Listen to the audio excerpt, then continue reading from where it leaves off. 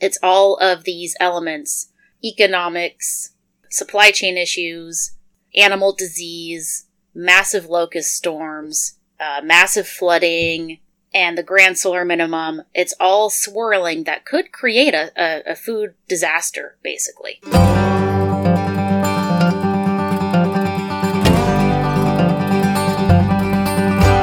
Welcome to the Off-Grid Outpost podcast, where we discuss the journey to real liberty through self-sufficiency, counter-economics, non-aggression, and the agora. The Outpost represents the border between societal norm and the pioneer spirit. Every episode contains practical, philosophical, and technical information you can use to gain the freedom you deserve. Hey everyone, it's Regina, and welcome to the Off-Grid Outpost podcast. Today is July 14th, and we are talking about food shortages. Are they really happening? What would cause them, and what we can do about it? And welcome, Cyrus. Good morning. We are colleagues, and we talk about stuff. That is true. Yeah. How's your morning going? It's going really good. Good. Did you eat food this morning? I did eat food this morning. I was happy to have it. Oh, good. What'd you have? I had some cantaloupe slices and cucumber. Oh, wow. So healthy. Yeah. Yeah. I didn't eat this morning, but I drink coffee till probably 11, and there's cream in my coffee, and technically coffee is a food, so I have some sort of sustenance going on. Yeah. That counts. So there's been a lot of talk about food shortages incoming, all linked into this, pandemic that we're facing. And there's actually a lot of various moving parts to this food shortage. It's not just directly related to the virus and the supply chain. So right. I kind of wanted to go over a few of the things happening. And then I also kind of want to talk about, for me, in my area, I'm not really seeing it happening on the shelves. Are you? No. We had that one little spurt there right during the beginning of the COVID panic, and I think that's what it was. I think people panicked and went out and bought a bunch of food. Yeah. And that's what it's looking like here in my local store. I'm in South Texas, and I went to the store yesterday, and I bought a bunch of meat. Everything was at its typical price. There was tons of veggies, tons of fruits, pastas, rice, potatoes, milk, dairy, cheese, eggs. I mean, everything was there. Everything was there. So yeah, it's the same. It makes me wonder are we facing a food shortage? What do you think? I don't think we're facing a current food shortage, at least not on a supply chain level. I don't think. Mm-hmm. But I think the danger is in the future. Yeah. I think there are some things that are adding up that are going to equate to some problems with people being able to get food, whether it's because it's not on the shelves or whether it's because it's no longer affordable. Mm-hmm. I think there's a lot of things going on right now. Yeah. There's a lot of events in the mix that could equate to some level of food shortage. Mm-hmm. Well, and I think we tend to, when we hear food shortage, we have these visions of just bare shelves and people dying on the streets from starvation. So we have this very intense image in our head of what a food shortage is. Whereas I believe reality is not nearly as extreme. Right. Yeah, I would agree with that. So I think the reality of it is we're going to have less variety and our prices will go up. So people will struggle to afford food and people will not be able to find the things that we're used to finding, especially imported stuff. Right. But I don't necessarily believe we're going to be in a, African style food shortage where they're just in, dire food shortage straits. I don't quite see it reaching that level for us. I don't think so either. I don't think we're going to have a big problem with starvation and, like you said, people dying in the streets. I don't know. Back in the Great Depression, though, it was pretty tough. You had people standing in line for bread and soup and... Well, and we have bread lines and we have soup lines. The only difference is that they're disguised with food stamps. That's a pretty good point. Yeah. Yeah, and the food stamps are disguised in these EBT cards, so now you can't even tell someone who's purchasing with food stamps anymore because it's like it's a debit card for these people. Yeah.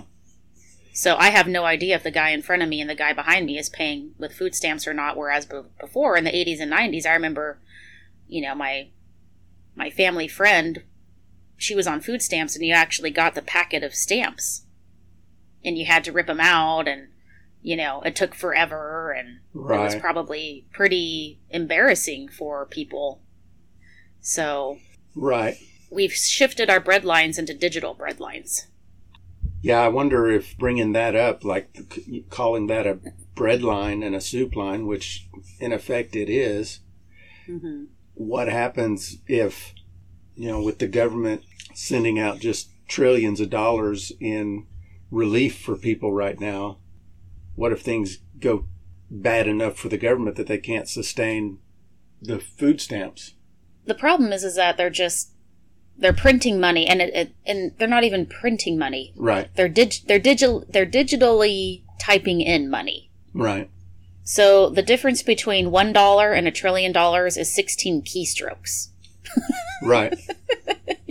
So it's like and so, 0, 0, 0, 0, 0, 0, 0, 0, 0. That's right. pretty much what they're doing. It takes them, 3 seconds to type in $1 trillion into the economy, and I think we're on a very close brink of hyperinflation. We're teetering dangerously close to that.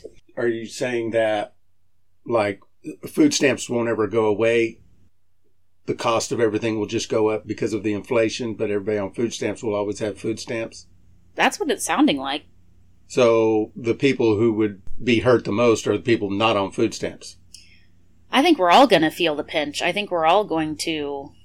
If this hyperinflation bubble bursts, which I don't see how it couldn't at this point. I mean, we've been talking about hyperinflation for decades, and now we're just printing trillions of dollars out of thin air. Yeah, there's been a lot of economists saying for a long time that this is unsustainable. At some point, it crashes down. Yeah. So it's just a matter of when, not if. You can't print trillions of dollars into oblivion and expect the dollar to hold its value. It's just not possible. So we're going to be looking at possibly super hyperinflated food prices and scarcity of foods, which is going to drive the price even higher. And that would be more of my concern as opposed to food just literally being wiped off the shelves. I agree with that for sure. And we did see a massive panic buy of food. And we didn't have meat in our stores for over a month in the beginning. Back in, I don't know, what was that? March or April? Yeah, I don't remember, but it was pretty similar here, too. In Arkansas, we went probably 2 to 3 weeks with zero meat. Yeah. And then after that, there was just slim choice. Like one day you would go into the store and there would be chicken. And then the next day you would go in and the chicken's gone, but beef is back. Yep. That happened for another couple of weeks, and now it's just normalized again. Yeah, it's normalized. It's stabilized. And we're kind of going through these vicious news cycles, and I really feel like mainstream media is doing us a huge disservice right now. Oh, I completely agree. I'm not sure they've been doing us any service at all for decades. Yeah, it's just gotten worse and worse as the monopoly on mainstream media has, they have this stranglehold. So they direct the narrative. So the narrative was for at least a week of news cycles that all of these farm animals are being slaughtered because the farmers can't get the meat packaged. They can't, the meat packing plants are overwhelmed. So farmers are now slaughtering millions of animals and we're not going to have meat. And then we don't have meat at the stores. But was that from the farm animals being cold, or was that from people panic buying from the mainstream media's message? Yeah, I think it was a panic buy. Mm-hmm. I think it was, oh my gosh, the Spanish flu is back. Everyone's going to die. Yeah. Hoard all your food. Make sure you got plenty of toilet paper. Well, and I know I did, and I had been following the coronavirus since early January, and I sounded the alarm really early, and people were, I sent messages to friends personally. Yeah. Of, hey, take this virus seriously. Stock up on food, stock up on supplies. And they're like, what? What are you talking about? That's ridiculous. Blah, blah, blah. I mean, I heard so much flack. Yeah. And then I released it on my website as well. I actually wrote a book. I wrote a mini ebook. Mm-hmm. And I released it in January about this coronavirus issue. Yeah. And I got banned on all the platforms. They banned my book. And there was no reason to ban it because everything in the book was surrounded by facts. I actually have all the facts listed. Right. And from credible sources, so it wasn't fake news. You sourced everything really well in that ebook, and if I'm remembering right, I read it back then, and if I'm remembering right, it's not like you were wrong. It's just like phase 2 and 3 hadn't happened yet. Well, yeah, and pretty much everything that I wrote has more or less materialized. I broke the book down into 3 phases, and that was the soft phase, the hard phase, and the dark phase. Right. Which each phase is contingent on the prior phase happening. Yeah. So you're not going to get to the hard phase unless you have the soft phase. So we've been touching between the hard and soft phase. Right. Go ahead. Well, and I think I think there's a pretty good possibility that you're still going to be right about the hard phase. I just don't think it's going to happen until fall or winter. Yeah, I thought it was going to happen a lot faster, but this is more of a slow burn, and it very well could happen. The dark phase could happen, which is essentially shit hits the fan hard. But a lot of the predictions have already come true, and I just based it off of common sense. So I suppose I should probably link to the ebook just so if people are interested in reading it. For sure.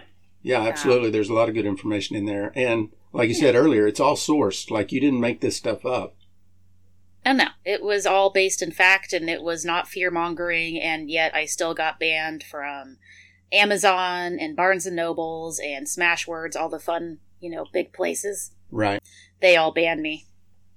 And if they had not banned me, so many more people could have been forewarned, because I was warning people before people even had their minds around it. And I think I got 300 ebook downloads, so at least I helped 300 people. Mm-hmm. I mean, what do you do? Yeah. But I think the point of bringing that up was I was very forewarned, and I was able to get in and do all my preps for this, situation probably a month before people were prepping. Yeah, I was caught completely off guard. Oh, yeah. Yeah, I didn't even know coronavirus was happening. I mean, we live in the woods, and at times, there might be a stretch of time I don't go into town for a while, and we don't own a TV, and so if I'm not surfing the internet, seeing headlines, then I don't really know what's going on sometimes.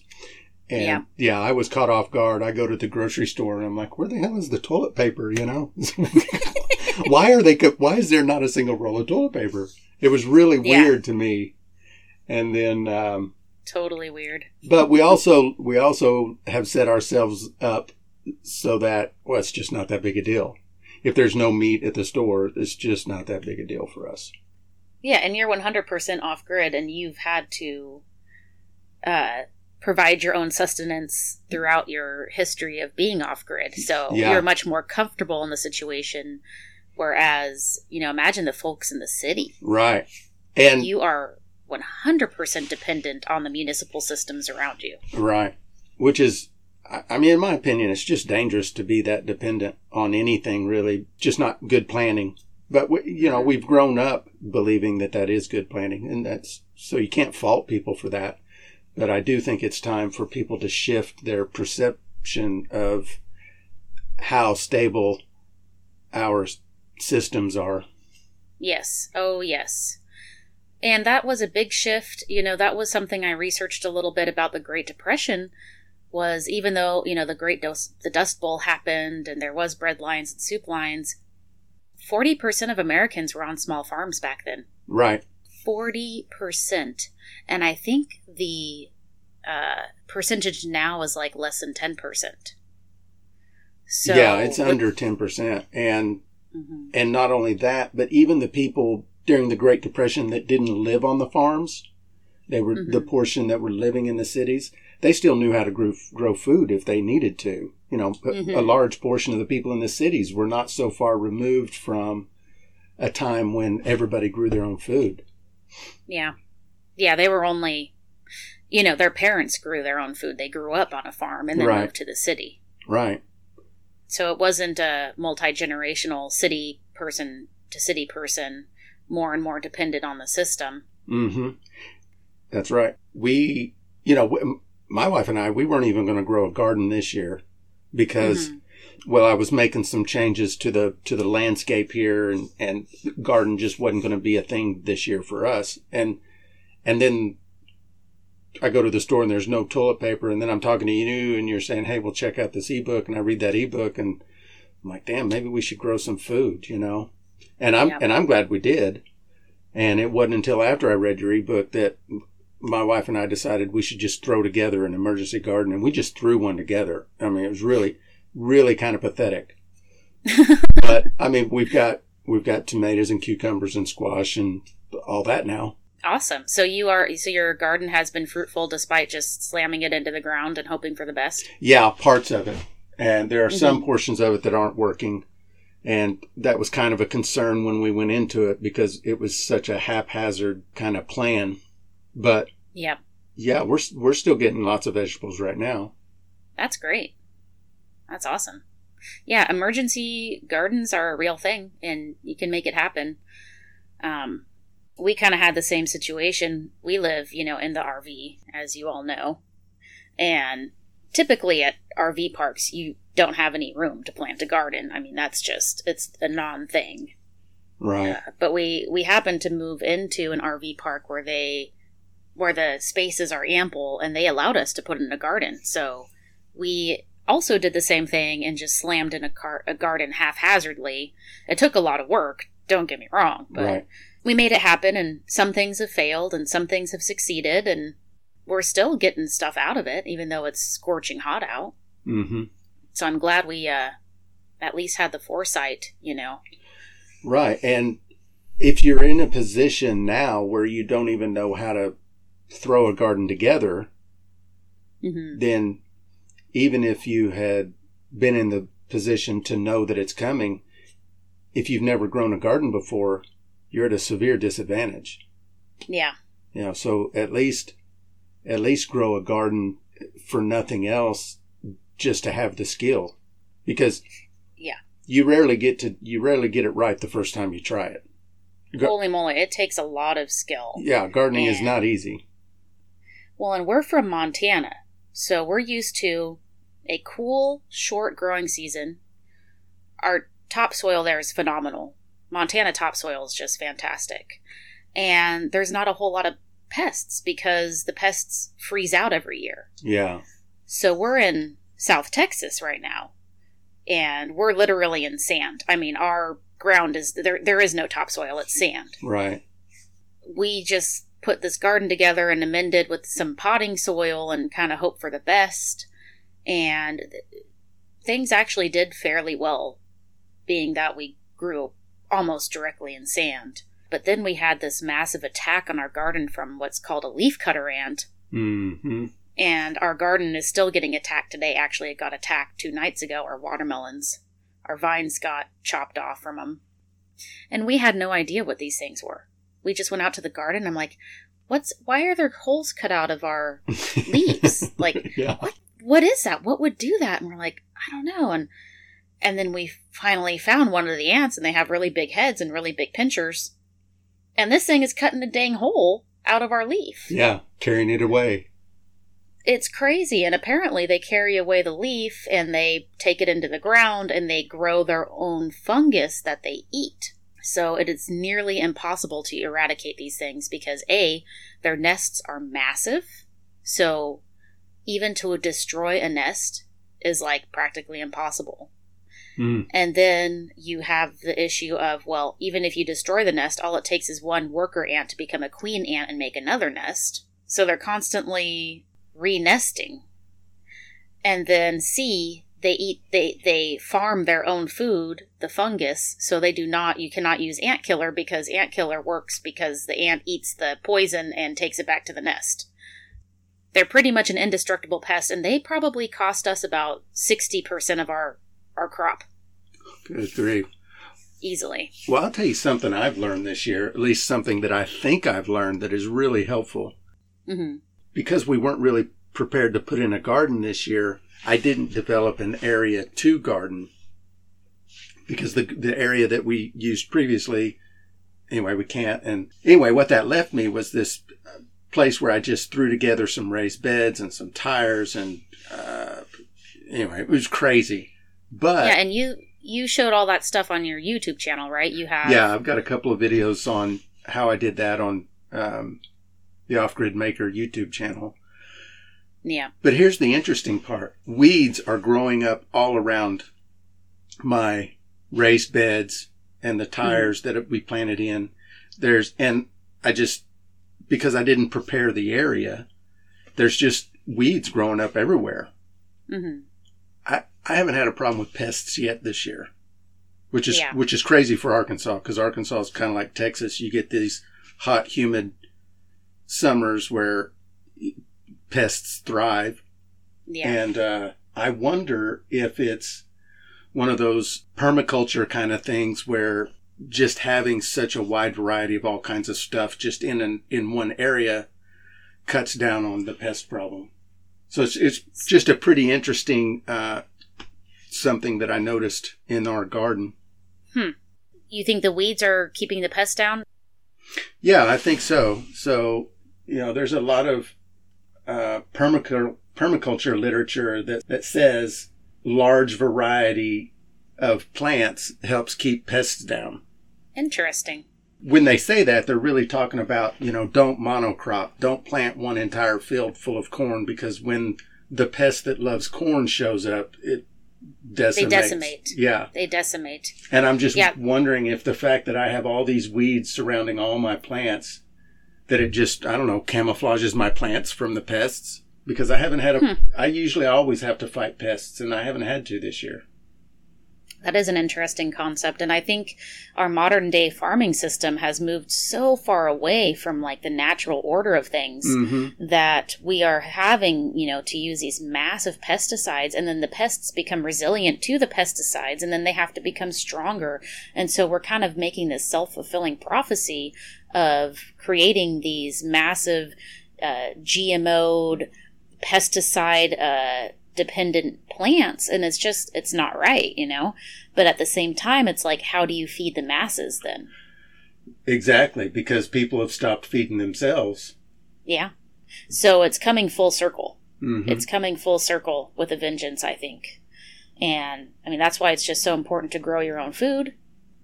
Food sovereignty is huge, even if it's only even 10%, even if you can move 10% of your diet away from these large food systems. Yeah. You're doing yourself a huge service. Yeah. Not to yourself, but to everybody around you too, because if everybody was just to put in that little bit more effort and have food sovereignty, it would bring back food diversity. And there's so many things you can plant in your garden that you just can't even buy at the store anymore. Oh, yeah. Like when I started the seeds, so I sell survival seed packs on MaximumOffGrid.com. And you can just go right to the website, and I have a thing right on the main page where you can go to the survival seed packs. When I started that, and I realized the massive diversity of foods that we just do not get in our grocery store. We get maybe 2% available to us. Yeah. All the different types of hot peppers and sweet peppers and all the different types of squashes and beans, and it was just really eye-opening to me because we've gotten so used to relying on our dang grocery store, these supermarkets, and that happened in the 50s. Yeah. What they do when they're deciding what vegetables to put in the grocery store, it doesn't have anything to do with flavor or taste or nutritional value or anything. It only has to do with how easy does it store, stack, how long does it last before it starts going bad, how long does it look nice, and those are their decision parameters. It doesn't have anything to do with some of those food varieties that you can't buy in the store, either because their shelf life is a little bit shorter, they will go bad a little bit quicker, or maybe they're just some odd, funky, weird shape that doesn't stack well. And so, it's so true. But some of them are fabulous, delicious. We've experimented with all kinds of different vegetables in our time, and there's some really good food out there that people don't even know is available to them. Oh, it's awesome. It's awesome. Right. I agree. Just for that sake, growing your own food, even if you're not worried about a food shortage or scarcity or economics, any of it, even just for that enjoyment and fulfillment of trying new, unique things. Yeah, that's a good enough reason just by itself. Oh, yeah. Like we planted purple bell peppers. Mm-hmm. Which you would think purple bell peppers would be all over the supermarkets just because it's beautiful, but they're not. I didn't even know purple bell peppers were a thing. Right. And so we grew some, and they're really good.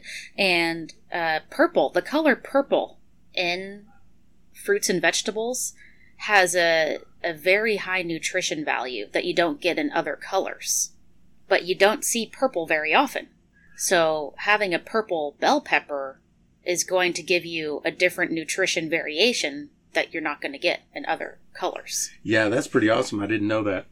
Yeah, it is cool. Yeah, so I'd like to circle back a little bit to the meat food shortage situation. Mm-hmm. And now we're going to go into a little bit maybe conspiracy theory area. Hold on, let me grab my foil hat.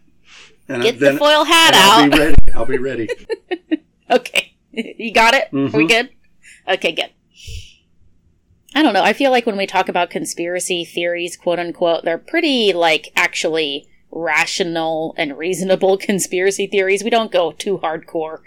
Yeah, exactly. I mean, the truth is there are conspiracies. I mean, some of them aren't theories. Yeah, exactly.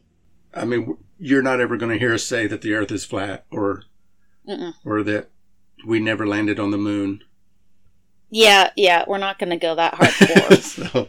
And never will. But these, to me, are the most suspect conspiracy theories that I think they're conspiracy facts, personally. Right. And if you don't believe that very large corporations are not trying to figure out ways to sell more food, then you're living under a rock. Yeah, that's just oblivion right there. I mean, they will do whatever they think they can to make more money. That's what they do. That's what they're there for, is to make money. So that is a conspiracy when a group of people get together to try and figure out how to make more money. That is a conspiracy. Yeah. Well, and the definition of conspiracy is two or more people coming up with a plan, right? Pretty much. Right. I mean, we're kind of conspiring right now, I guess. Yeah, exactly. You and I are conspiring on this podcast. Exactly. Yeah. So, I don't know if anyone out there, I'm sure you has heard of the Beyond Meat Corporation, the Beyond Meat Company. I have not. This is news for me. Okay, so Beyond Meat is a company that is taking plant matter and they are creating meat, quote unquote, meat, that tastes and acts just like meat. It's basically like a veggie burger on steroids. Okay. So is it aimed at vegetarians, or is it like a more feed the masses kind of thing? This is a feed the masses movement with Beyond Meat. Okay. Yes. It has been funded by huge investors. I'm talking multi-billion-dollar investors, all the big names. I can't speak exactly to who those investors are off the top of my head. I want to say Bill Gates is in there. I'm sure he is. He's a big feed the masses kind of person. Yeah. So basically, they are saying that if we can eliminate meat from our diet and bring in this Beyond Meat, which you are now starting to see pop up in grocery stores. You may have seen it in your grocery store. That we can save the environment, that we can feed the masses, that we can do all these wonderful things. And if you actually look at the ingredients, I mean, this is like Franken meat.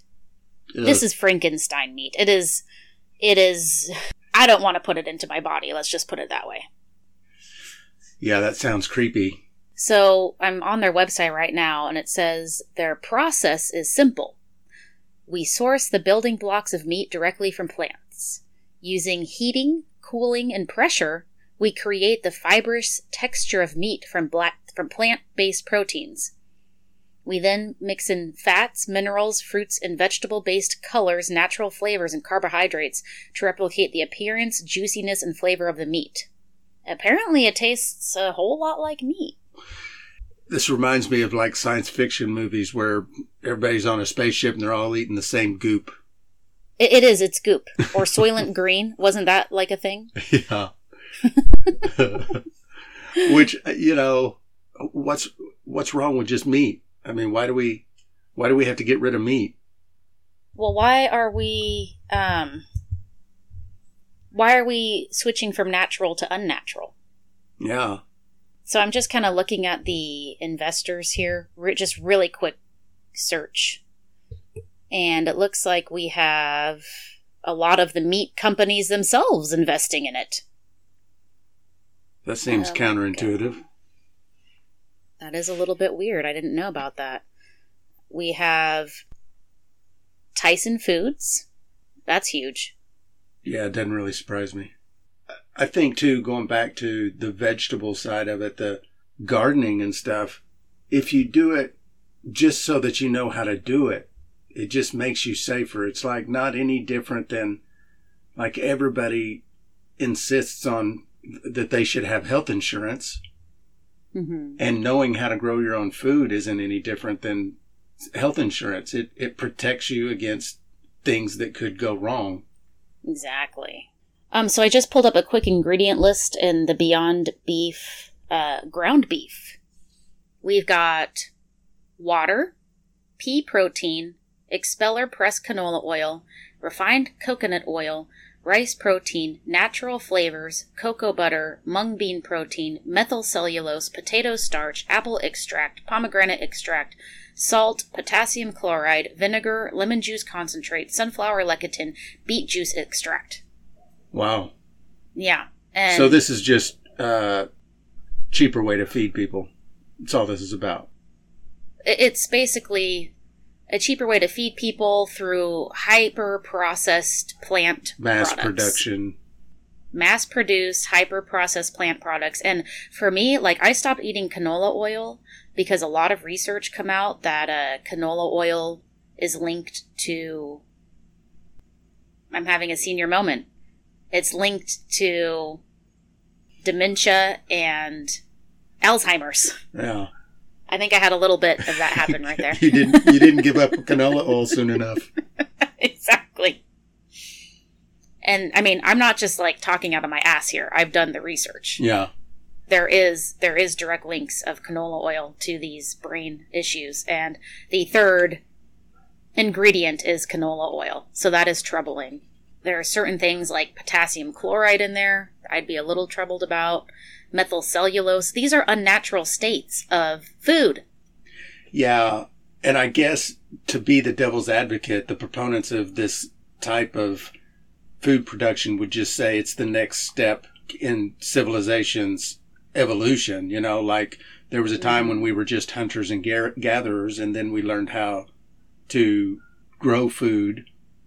Mm-hmm. You know, and that was the first big step for civilization, and this is just the next one.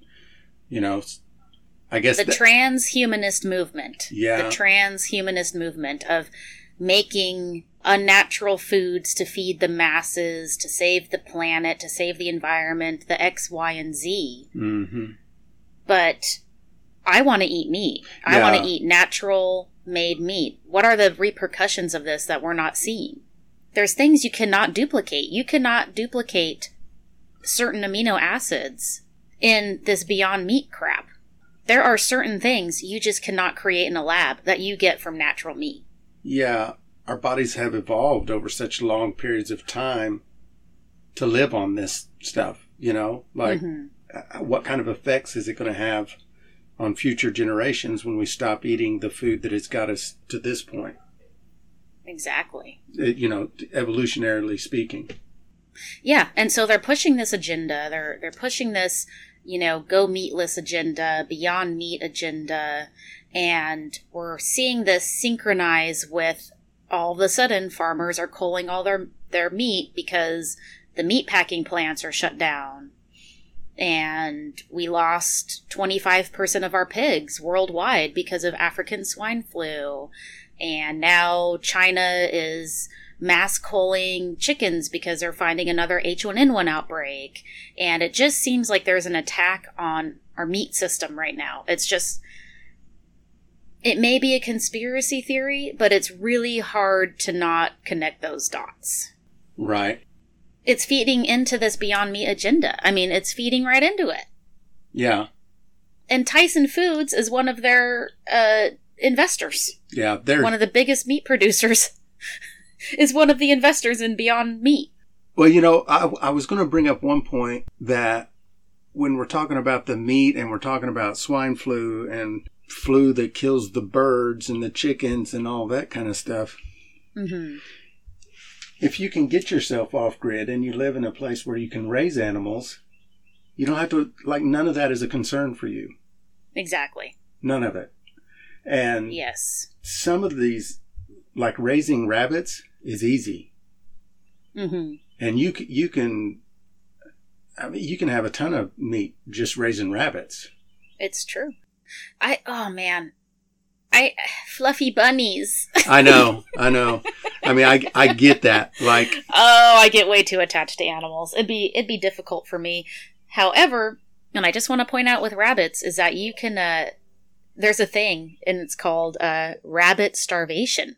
And rabbits are so lean that you could eat rabbit and still starve. Like you could eat rabbit all day and still starve. So you have to have a fat source. Sure. Yeah. Just to put that out there. It's just a little fact I picked up along my research somewhere. Diversity in your food supply is definitely important. It's been important for us forever, which is another weird thing about this Beyond Meat. I'm going to have to come up with a better name for that because that's just the marketing person on this was terrible. Yeah, I know, right? But I don't know. That's just weird stuff. I guess I would be okay with it. I would be okay with eating the meat goop for sustenance if Elon Musk lets me go to Mars, Okay, sure. I think I might eat some meat goop to go to Mars. But you know what he said about Mars is that he said, if you go to Mars, you're not coming back. Yeah, so it's a one-way trip. That's right. But I tell you what, if I get an invitation, I'm in on a one-way trip to Mars. Okay, well, I don't think you're going to get one. I hate to break this. I'm pretty sure I'm not on the short list. I hate to break this to you, but yeah, I don't have a desire to leave the planet. No, although I've had a lot of dreams. I've had a lot of space travel dreams, which is really cool. So I feel like in my own mind, I have personally already left the planet. You have already made those journeys. Yes, I've made those journeys, and I have very vivid dreams, and I have very good dream memory recall. So I've been there, done that. I've already done the space trips. Okay. Well, I'm not so fortunate. Yeah. Anyway, so that doesn't have a lot to do with today's topic, but that's okay. So I think it's just all kind of playing into their narrative, into the propaganda of meat is so polluting and bad for the environment. And here's problem, solution. They present the problem, they present the solution for us. So they introduce the problem of farmers culling animals and disease and plague and all the animals. And just this massive disruption to our meat industry. But here's Beyond Meat, our lab-made transhumanist meat that's so much better. It's just the answer for all our problems. And then how many years down the road before it's actually illegal to raise your own rabbits? Well, and that's where my fear is that through the generations, because that's what they do, is they condition each generation to fit their narrative. Mm-hmm. So you and I may not accept it, but our children and our children's children, they may have no choice but to accept it, and they will be propagandized to be happy to accept it. Yeah. Wow, crazy stuff. It is crazy stuff. For me, I'm personally more of a foragey type person. Mm-hmm. I tend to go more the hunting, trapping, fishing route. Right. So I'm really excellent at fishing. My fishing skills have really increased. And I have a book. I'm all about, print books. I have a trapping book, The Trapper's Bible. Mm-hmm. And that goes over so many various ways to create primitive trapping systems. So I don't have to learn all the trapping systems. I have it in a book, Right. So if SHTF with our meat situation on our food industry, I feel like there's enough knowledge for me to go out and forage greens and nuts and fruits and hunt and fish to reasonably provide for myself. And then the rest is made up by my food stores, which is a lot of beans, rice, dehydrated things, canned things. Mm-hmm. So I feel pretty confident that I could feed my family. Right. With my knowledge and skill set. Yeah, we have gone the route as preppers. We prep heavily on the skill set side. Mm-hmm. So like I don't have but just a little bit of food store. Yeah. Because I rely heavily on my ability, like you, to hunt and fish and trap. And I have a really extensive knowledge on foraging. And so, yeah, that's kind of the route we've taken also, as opposed to having a year's worth of food packed up. The mega preps. Yeah. Yeah. Which, there's nothing wrong with that. It's just the route that we've chosen. Yeah. Well, and in our situation, we live in an RV, so how much prep can we do? Exactly, yeah. It's, space is always an issue, and we're constantly moving, so we're going into new environments and new terrains. Mm-hmm. And so the first thing we typically do is we start evaluating what's around us. Well, South Texas, there is a lot of resources down here. Mm-hmm. Granted, everything wants to bite you, sting you, poison you, hurt you. It's crazy. And getting through the woods here, it's more so jungle environment than wood. So it would be difficult, but man, we've seen gators in ditches. We saw a 6-foot gator in a ditch the other day. I'm like, pop that thing. There's meat for freaking, I don't know, a week? Right. Longer? Yeah, for 2 people, at least a week. Yeah. And then, you just have a book on how to dehydrate, store, salt, cure meat, which I have. Right. How to process your meat. So I feel confident that we could survive it. People in suburbs and cities might be a little rougher, but you can still have an exit strategy and have the knowledge to gather your own foods. Yeah. By basically fleeing the city, I think is what it would take. Yeah, in a SHTF situation, cities are not going to be safe places. They're already not safe places. I mean, look at all this rioting and protesting and the bizarro world. It's just become the bizarro world. Mm-hmm. Upside down land. Mm-hmm. I would have never thought we would have seen some of the things that we've seen. Police departments getting disbanded. That's like Minneapolis. Isn't it Minneapolis? Was it Minneapolis that disbanded the police? I know they were talking about it. I never followed up on it. I haven't either. It happened. Yeah. But there is... Yeah, lots of talks to disband the police. And the issue is when you make those decisions, there will be another force that steps in to keep order. Yeah. And that force is going to be gangs and mafia. Well, I mean, it could be that way. It could be. I think that in the way that we're demanding, I say we, I'm not demanding it, but demanding that the police forces be defunded and all of that. I don't think that's the right way to go about it, because I think we end up closer to what you described. Mm-hmm. Just handing over the cities to the criminals, basically. Mm-hmm. Yeah. Organized crime is a thing, It's been around for a long time. Right. So before we go, there is one person I'd like to talk about, and it's a channel on YouTube called Ice Age Farmer, Christian. And he is extremely bearish on food. Like, he really feels we are going into a massive food crisis, a massive food shortage. Mm-hmm. And I think he goes a little far with it. I think he goes a little fear-mongery with it. But I think he truly is coming from a place where he wants to help people. Yeah. He's not trying to benefit off people's fear. He's just legitimately that worried about it. But in his channel, he really goes into a lot of what's going on. And he has all of the evidence to back it up, so he's not pulling it out of his ass. And he goes into the topic of the grand solar minimum. I don't know if you're familiar with what's going on with that. Yeah, in fact, I've watched some of his stuff on the grand solar minimum. Pretty interesting stuff where he comes at, the environment side of it based on cycles that we've already been through and what has happened politically and socially during those cycles. Pretty interesting stuff. Mm-hmm. It is interesting. And for people who haven't heard of the grand solar minimum, basically, our sun goes through these cycles of maximums and minimums, and right now we are heading into a minimum, and it's not just any minimum, it's a grand minimum, which means we are seeing a cooling of our planet, which is very, very counterintuitive to the propaganda that the Earth is heating up. Right. And notice how they switch from global warming to climate change for the, for that. Right. Well, I remember early in the 80s, they were talking Ice Age for a while.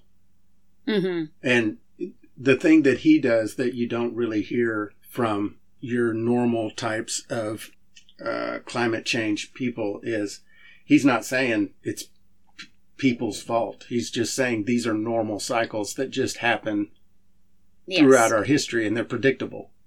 Exactly. And this one happens to be, we're on the minimum of things. So there is, tons of snow and tons of ice, and winter has not gone anywhere, unlike Al Gore saying that our children would never see winter. Mm-hmm. I remember that being a big thing, that our children would never see snow. So he's saying to my generation, your children will never see snow. Well, now I have a 20-year-old daughter, and trust me, she's seen snow. She lived in Montana most of her life. Right. Well, we saw snow. What's really awesome about that Al Gore deal, what was the name of that movie with him? The Inconvenient Truth. Is it The Inconvenient Truth, where he's talking all the fear-mongering about global warming and all that? Yeah. I think they were still calling it global warming back then. They were, yes. But what's funny is go back and watch that show today and listen to all his dire predictions, and the time frames that he gives have come and gone. It's true. Like, that's crazy. The sea levels were supposed to rise by a foot within 15 years, or I don't remember exactly, but yeah, he was way off. But they're still promoting all the same. They're still promoting all the same data. They just moved the time frames because they missed them. Yeah, exactly. And now, the curious question is, why are we having record-breaking cold temperatures, record-breaking snowdrops, record-breaking ice in the Arctic and Antarctic? And I'm not pulling this, I'm not making this up. This is literally stuff that you can find, and it's well researched, that we are having record-breaking cool temperatures. Yeah. And winters, to the point that it's disrupting our agriculture production. It's really kind of a big deal, but it doesn't fit the narrative. So, you have to actually, do your own research. So, Ice Age Farmer goes into it. And then also Oppenheimer Ranch Project. Oh, he's a little kooky. I'm just going to warn you, but he has very great scientific evidence to support grand solar minimum. I have not seen that one. I'll have to look that one up. Oppenheimer Ranch Project. Yeah. Okay. It's really good. He gets a little a little cray-cray at times, but if you can get past Diamond's cray-cray and really listen to the facts, it's pretty eye-opening. Yeah. He's funny, though. Like, you'll get entertainment, if anything. So I just kind of wanted to throw out there, we've got... It may not necessarily be the pandemic popping the food bubble. Not that we're in a food bubble, but you know what I mean. Mm-hmm. It's all of these elements of economics, of supply chain issues, of animal disease, massive locust storms, massive flooding, and the grand solar minimum. It's all swirling that could create a food disaster, basically. Yeah. So, grow food, people. Yeah. The great thing about that is those problems are easy to solve. Mm-hmm. Just learn to grow food. They're much simple. Easier.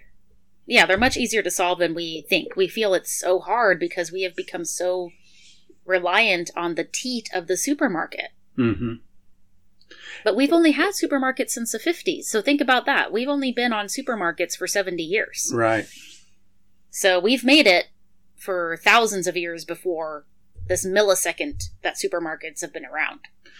Yeah, and, I would suggest to people who are not in a great position to grow a garden. Maybe you live in the middle of the city in an apartment or whatever. Mm-hmm. But even then, there are things you can do. You can grow onions in a windowsill. You can grow tomatoes on a balcony in a 5-gallon mm-hmm. bucket. There's... in a lot of places, there are little community gardens that you can volunteer in and share the produce. Go out there and find a way to learn how to grow something. Yeah. Just learn how to grow something. I mean, because if you wait until you're in that position, the learning curve is pretty big for being successful at growing food. It really is. It's a steeper learning curve than I expected. Yeah, so don't wait until you have to learn how. Just start doing it now. And it's enjoyable. It's really funny how the food that you eat that you grew tastes better. Way better. And half of that, I believe, is just psychological because you grew it. Yeah, you're probably right. There's a lot of satisfaction in just producing your own food. It's amazing how good it feels just to do that. It's true.